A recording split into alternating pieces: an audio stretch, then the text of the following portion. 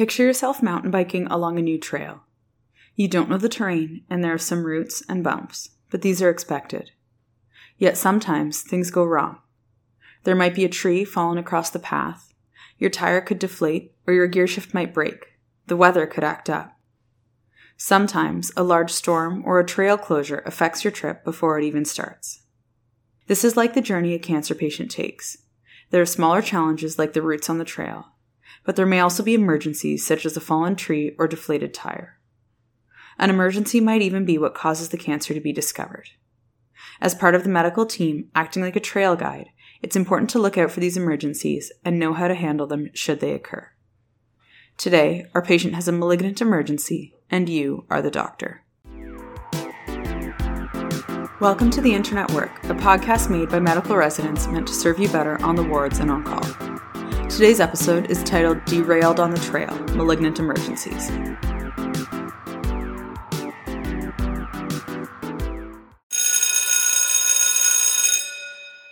Time for our minute physiology.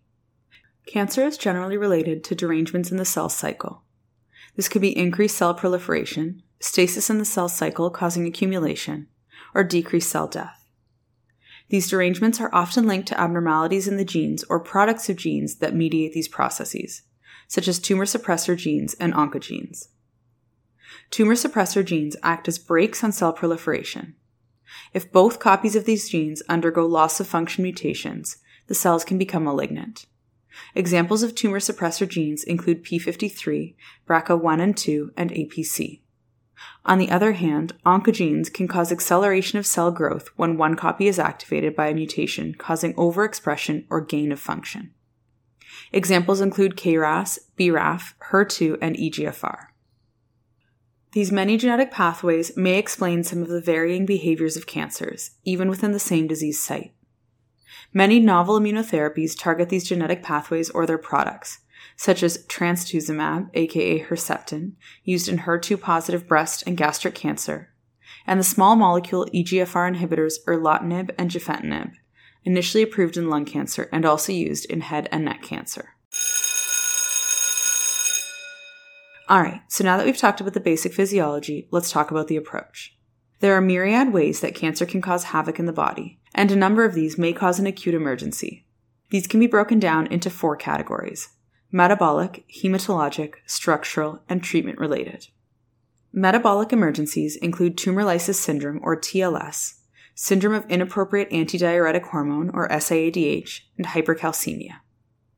Tumor lysis syndrome is caused by the mass release of the cellular contents of dead malignant cells. It is discussed in more detail in episode 54. Remember that it may be treatment-related or may be spontaneous, usually in hematologic malignancies. SIADH and hypercalcemia are also more likely in tumors of specific disease sites or histologies, such as small cell carcinoma, squamous cell carcinoma, or lymphomas. An in-depth review of hypercalcemia can be found in episode 12. Hematologic emergencies are common in hematologic malignancies, but are not exclusive to them. They can occur in solid organ malignancies as well. These include disseminated intravascular coagulopathy, or DIC, hyperviscosity syndrome, and leukostasis. Hyperviscosity syndrome is an increased resistance to blood flow in the vessels. It is most associated with monoclonal gammopathies, such as in Waldenstrom's macroglobulinemia and multiple myeloma. Leukostasis is a similar syndrome caused by significantly high levels of leukocytes that can be seen in acute leukemias. Structural emergencies relate to the mass itself, or its effects on the surrounding tissues. These include the mass compressing something else, for example the airway, spinal cord, causing epidural spinal cord compression, the superior vena cava, causing superior vena cava obstruction, or the bowel or urinary tract, causing obstruction. They can also involve the mass destroying normal structures, such as in pathologic fractures, where tumors cause lysis of the bone. Other causes of emergencies include brain metastases, which may cause a mass effect, leading to focal neurologic deficits, increased intracranial pressure, and seizures. Malignancies can also cause pericardial effusions, which can exert enough pressure to cause cardiac tamponade if large or rapidly growing. Finally, treatment-related emergencies are directly related to anti-cancer therapeutics. The most well-known of these is febrile neutropenia in patients on chemotherapy. For an in-depth exploration, listen to episode 42. The rise of immunotherapy has also led to a corresponding rise in the incidence of its side effects, which can be severe and potentially life-threatening. These can generally be thought of as inflammation of any organ. Examples include pneumonitis, hepatitis, colitis, myocarditis, and thyroiditis. Let's move on to the patient assessment. You've been asked to see a new patient in the emergency department with a history of cancer, or that you suspect has cancer. What do you do next? As always, assess whether your patient is stable or unstable. Are their ABCs managed? What are their vitals and their GCS, and have these changed during their stay?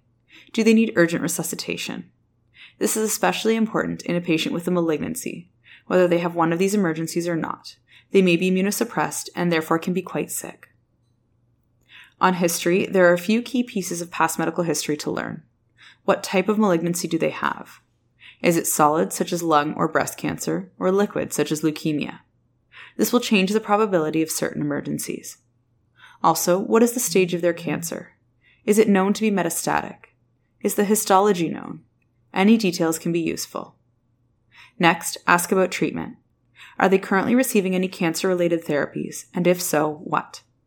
If they are on chemotherapy or immunotherapy, it is important to document which agents are being used. For any therapy, including radiotherapy, it is useful to know when their last dose or treatment was. A patient whose last dose of chemotherapy was 3 months ago is generally not considered at risk for something like febrile neutropenia.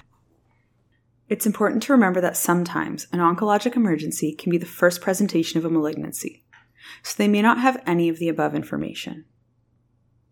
Next, perform a thorough review of systems. Ask about a few major symptoms for each major malignant emergency. Any seizures or focal neurologic symptoms which could indicate brain metastases. Any back pain with motor deficits, saddle anesthesia, or autonomic dysfunction to suggest spinal cord compression. Have they noticed facial swelling or dyspnea associated with superior vena cava obstruction? Any easy bleeding or bruising associated with DIC, or purpura, which can be seen in hyperviscosity syndrome? Are they febrile? And, if they're on chemotherapy, have they been checking their temperature regularly? Any new pain, particularly chest pain, back pain, or bony pain? Your physical exam should be somewhat tailored towards their complaint. The assessment should include a screening neurologic examination. In a patient with possible spinal cord compression, a complete lower limb neurological assessment is important, including rectal tone. A skin exam may also be valuable, both to look for any bruising and to check for any cellulitis or skin breakdown that might provide an infectious focus for febrile neutropenia. Eliciting the Pemberton sign by having the patient lift their arms and assessing for facial plethora may be helpful if you are worried about superior vena cava syndrome. If you have concern for pericardial tamponade, perform a pulsus paradoxus. A quick cardiac POCUS exam, if it is within your skill set, can be very helpful. If you want a second opinion or assistance, a friendly emerge doc may be able to help with a rapid POCUS assessment before calling cardiology.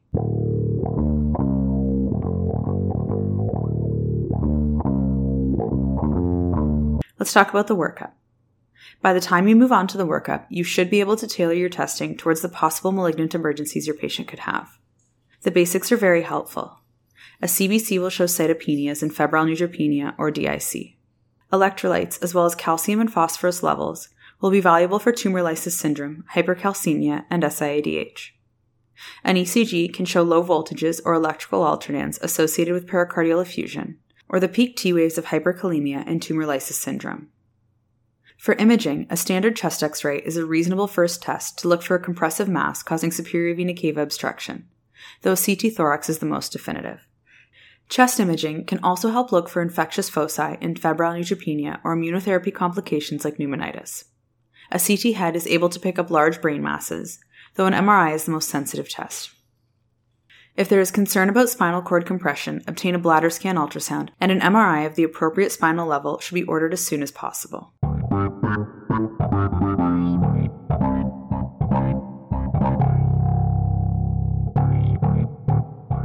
Let's move on to treatment. Given the broad array of malignant emergencies, it is beyond the scope of this podcast to discuss specifics for each one, so we will stick to the items that are relevant across emergencies. You will often need to act quickly, as your patients may be unstable. Even if they are stable, rapid treatment can preserve function and improve outcomes, such as in spinal cord compression. Continue reassessing the ABCs and provide therapies to stabilize your patient as needed. Volume resuscitate appropriately. This is particularly important in tumor lysis syndrome and hypercalcemia. Give broad-spectrum empiric antibiotics if you suspect an infectious process or febrile neutropenia. Interventions such as pericardiocentesis or plasmapheresis should be performed without delay if indicated. Call in the help of specialist colleagues early where necessary. Appropriate services may include cardiology in significant pericardial effusions or tamponade, hematology in patients with tumor lysis syndrome or hyperviscosity syndrome, radiation oncology and either neurosurgery or the orthopedic spine team for brain metastases or spinal cord compression, or ENT in patients with airway obstruction. Additionally, it's a good idea to contact a patient's treating oncologist if they have one, after an admission to let them know what has happened. Thank you for listening to today's episode entitled Derailed on the Trail, Malignant Emergencies. This episode was written by Dr. Claire Brown, internal medicine resident, and reviewed by Dr. Elena Svetskova, medical oncologist, and Dr. Jeff Yu, general internist. This episode was recorded and produced by Leah Karianopoulos.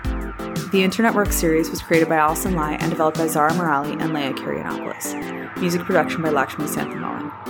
As always, don't forget to check out www.theinternetwork.com for associated resources and infographics. Thank you for listening, and we hope to see you again soon.